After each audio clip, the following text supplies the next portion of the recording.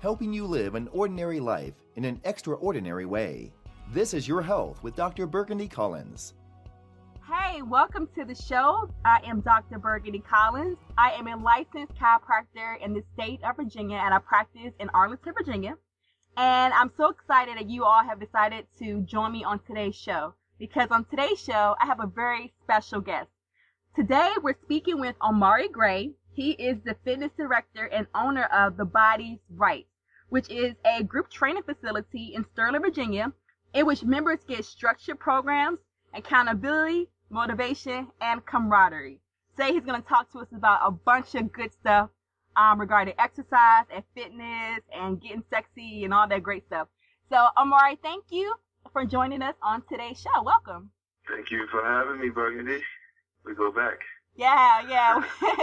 We go back. It's a pleasure to reconnect with you. Yes, it's definitely a pleasure. I'm glad to see how successful you have become and how much you're giving back by helping people getting their lives back together physically and mentally and emotionally. That's great.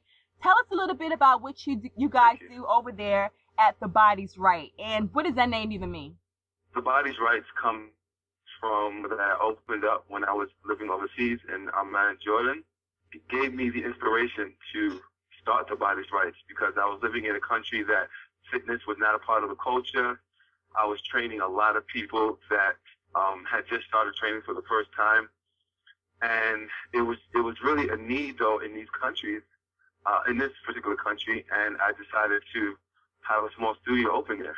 So after starting The Body's Right and then coming back to America 3 years ago, I said I want to continue doing that because for prophetic traditions, so the name itself in which it said that we give our family its rights, we should give our neighbors their rights, and we should give our body its rights. So everyone pretty much is doing what they need to do with their family, their work, their community in many cases, doing everything, giving everyone their rights, but neglecting their bodies, right? This is the one thing which people don't take as serious.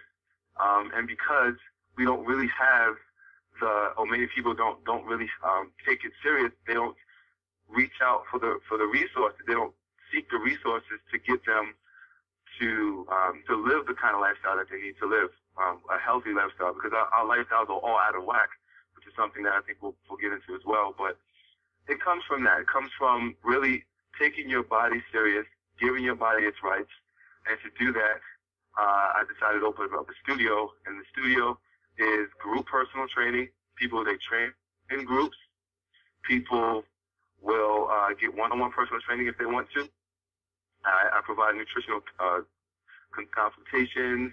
I give full evaluations, body composition evaluations, and then we do just a lot of just coaching and mentoring for people that really just need to make lifestyle change. I mean, that's really what we're about, is people not coming for a 30-day, makeover or, a 60-day lifestyle change or something. No, it's a lifestyle change. So you get a 6-month, 12-month package. You're coming for the whole year. You're not coming for 1 month. So that's part of what I'm doing now. But I'd like to get into some youth training because kids need it now. Yeah, they do. Yeah. You look at some of the curriculums, the PE curriculums. The PE curriculums consist of throwing a ball out. Because I've been a teacher for 13 years as well. So I understand, what happens in PE. They throw a ball out, kids play. There might be some testing going on, in April, May, or June. But that's the extent. Yeah. So I really want to do some youth training as well, and that's the TBR Academy that I like to get going to. Nice. So you have some great things going on at TBR. I love the concept. Just reinforcing the fact that our body does have a right to be healthy and vital, and we should do whatever we can do to ensure that. That's great. I love that. That's excellent. So, Omari, we were talking a little bit earlier just about exercise and fitness and getting older and everything. And you were telling me that 40 is now the new 20. And we're both approaching 40. I'm not going to say our ages. But tell me and tell our audience how 40 is the new 20. Okay. Well, just personally now, I can just start there. I'm I'm going to be 37 in a month from now. And I'm looking forward to getting to 40 because I want to be better at 40 than I was at 20. So at 20, I was a scholarship basketball athlete in college, and I think that I reached a certain level of fitness. However, I suffered from shin splints. I suffered from a lot of things in my own body, like tendinitis. I had to take the ice bath like every day after practice sometimes. Okay? And I started to do a lot of different types of training modalities, such as mobility training, different types of yoga. I do a lot of weight training as well. So that now has kind of balanced, and I don't have shin splints anymore. I still play basketball. I can still jump high. I mean, I'm working on increasing my vertical jump now. So I mean, that's just me personally. But just looking at, just for most people, we have to look at the lifestyles that we're living now. Technology and everything else we have grown to have in our country should be giving us the freedom to live a certain lifestyle or to reduce stress, but it's actually the opposite. So, I mean, I think there are people out here and others are living this mantra, if you will, of 40 being the new 20 by eating healthier foods. My client, for example, he just sent me a picture of a Cliff Bar. And he said, Omari, 20 grams of protein. I said, okay, great. 20 grams of protein. How much sugar is in it? You look at the label, it said 30 grams of sugar. Now, do you know how much 30 grams of sugar is, Burgundy? That's a lot of sugar. A lot of sugar. It's a lot of sugar, okay? Especially for a little Cliff Bar. It's a lot of sugar, right? A little bar, yeah. Now, honestly, most in a bar. But on top of that, they divided it up. So why am I saying that? I'm saying that because we're not eating like we should. When you put a certain amount of sugar in your diet, more prone to diabetes. Yep. It's also shortening your life because of just internally.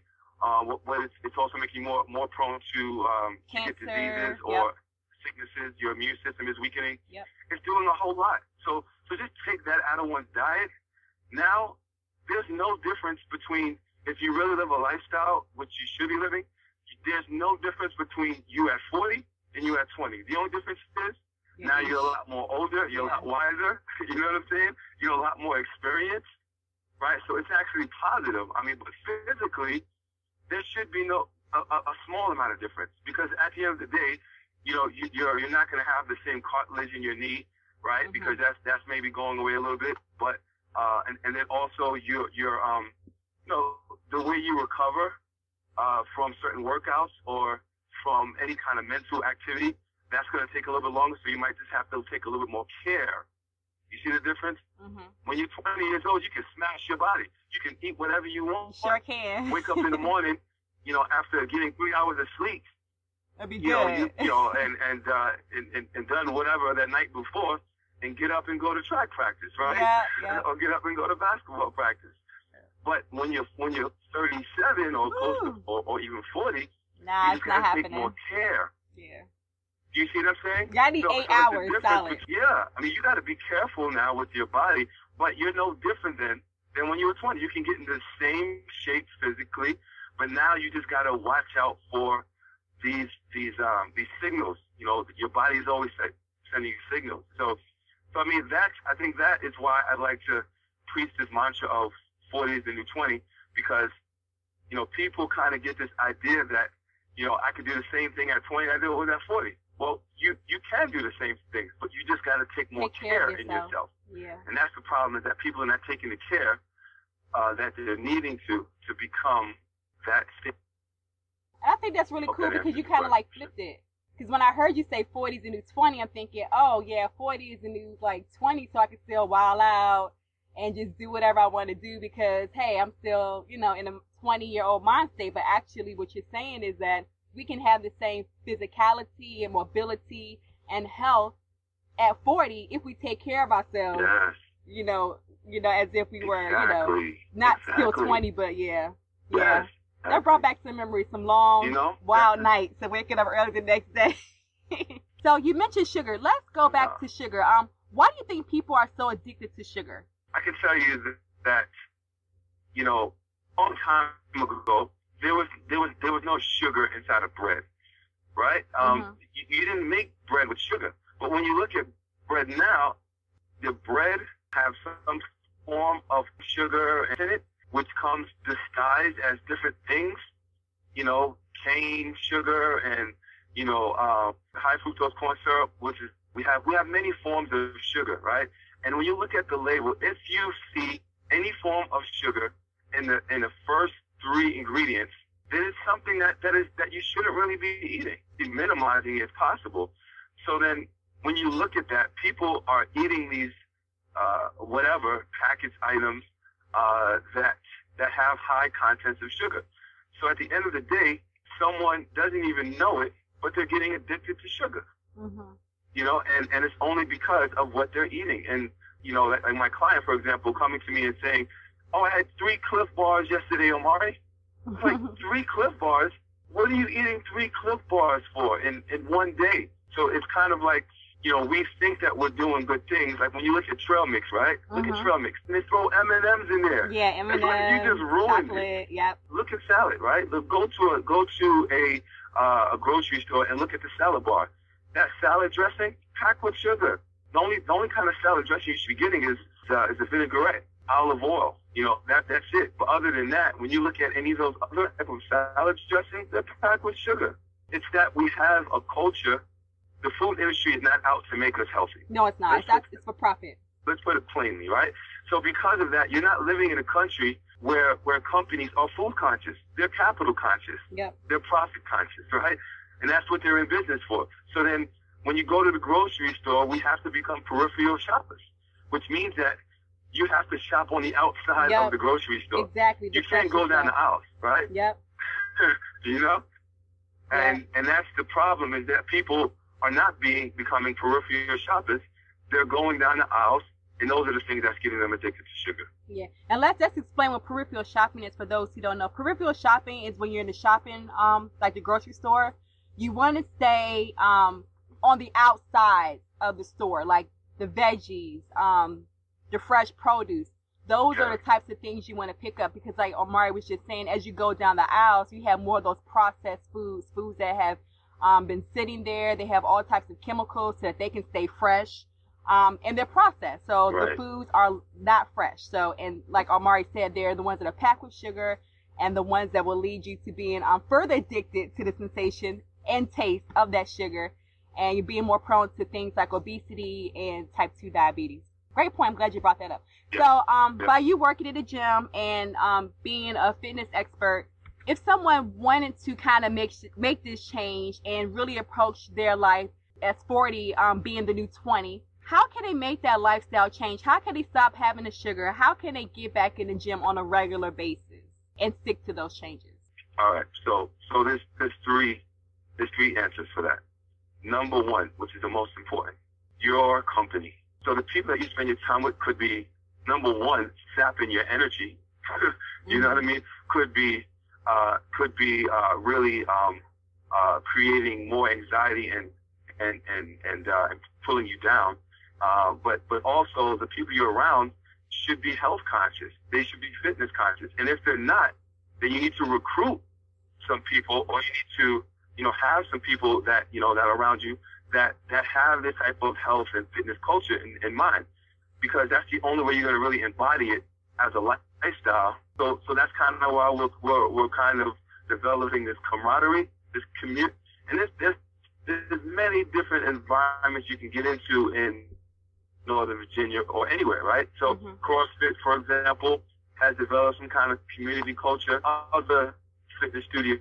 So my advice for people is to find a community culture that you can be a part of, or give a phone call to that family member or that friend that is health conscious and fitness conscious, and say, look, can I work out with you? And, can we train together? Can we go to the gym together? Because, that social factor is going to be quite important in sustaining a lifestyle change. Okay. The second way to really have a lifestyle change is to have a goal to be goal set oriented, just like anything in life.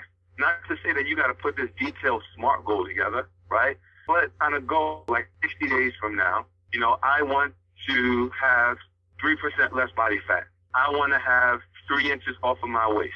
I want to be able to run an 8K.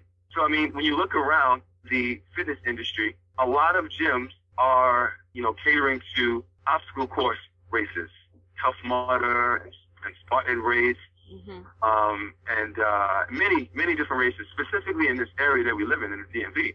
So obstacle race courses are great in the gym right now.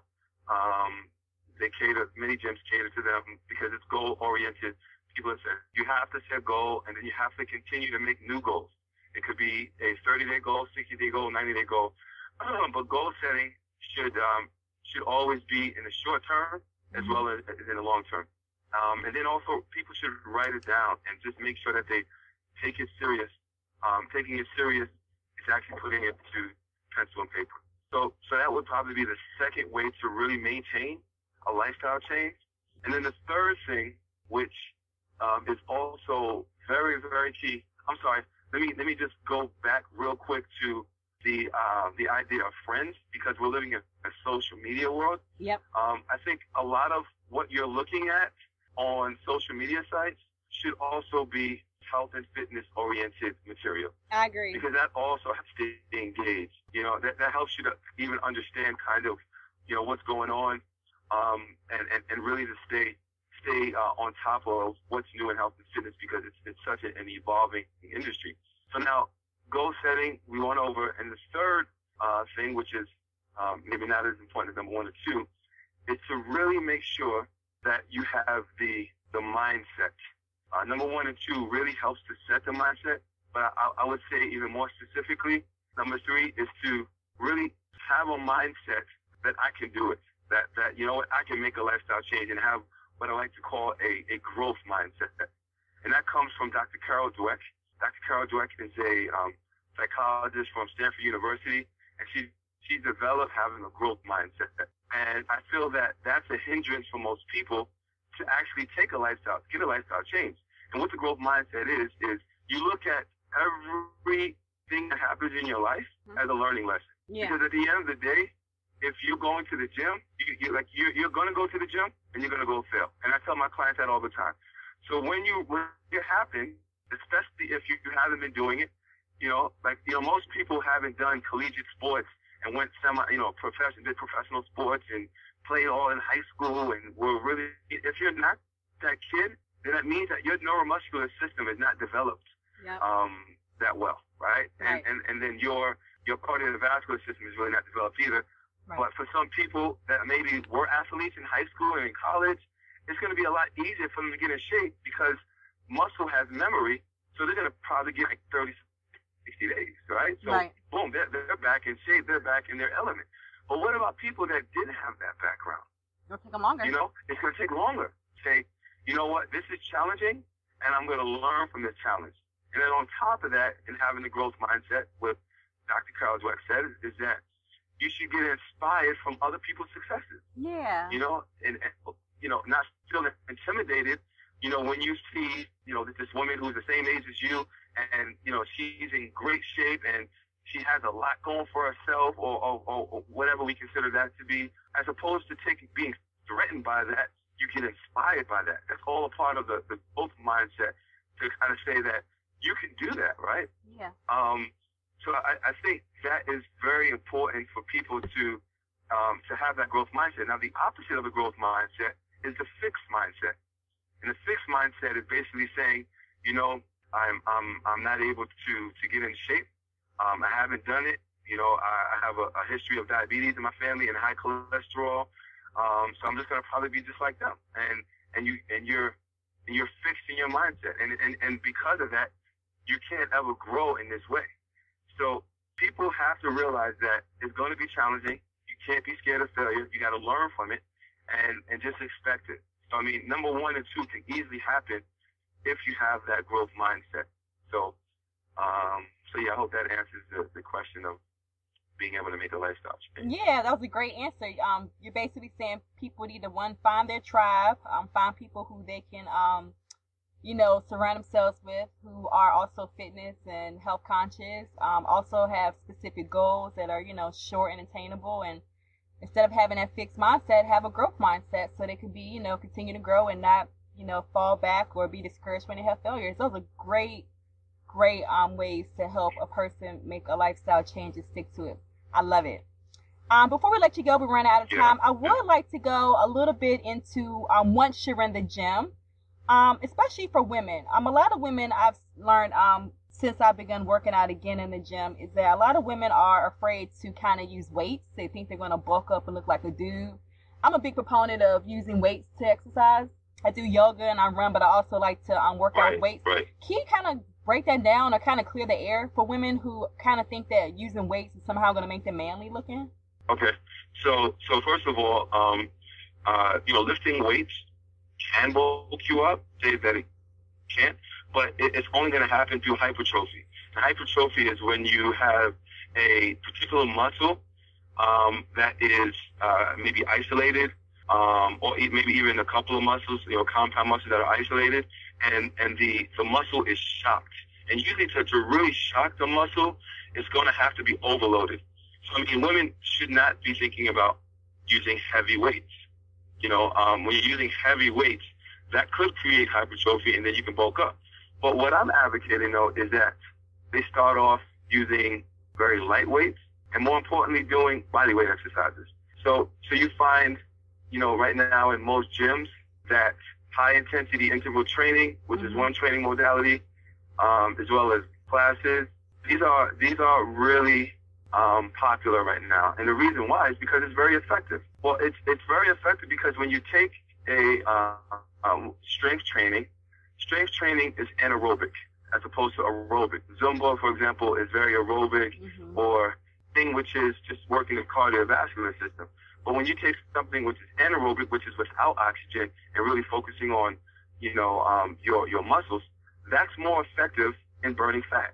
So people need to understand that if your goal is to burn fat, which is what most people want to do, the most effective way to burn fat is strength training. Oh. And what better strength training than to use your own body weight? So this is why people need to do it, because it's the most effective for what you want to do. All right. So when you look at cardiovascular exercises, jogging, or again Zumba, or any kind of dance class or something like that, those are great, and we're not going to take away from them. But if you want to hit your goals faster, you need to focus on strength training, and that should be at least 2 to 3 times per week. All right. And the Zumba and all those other things are great because they supplement what you're doing in the gym. But I feel the focus of any program should be the quality of the strength training. And not only for that, also for the reason of posture. People, because of a lack of muscles within their back and their abs and their oblique and then their glutes, and which is kind of helping to keep their trunk up and to keep their posture correct. Many times it's lacking. Yeah, so I see that every day. You can run very, very good outside, but if you don't have a good foundation there's a problem. You can get hurt a lot easier. You're preventing injury by having a stronger foundation. We're talking about developing lean muscle. So everyone, I think, wants to have lean muscle. And what is lean muscle? Lean muscle is doing exercises that is very lightweight and doing body weight exercises. Wow, I actually learned something. All this time I thought that you burn more weight basically the more you sweat. So if you're like doing a Zumba, running a treadmill, running outside, you're burning more weight. I didn't really know that strengthening exercises was really burning weight, were burning fat. Sweat in itself is not an indication that you're working hard. Shut up. That they will sweat after 5 minutes. I have some clients that won't sweat until 20 minutes, but it's not an indication of how hard they're training. All right, but because we all have sweat glands. Our sweat glands differ, and that's not something which is the same in every person.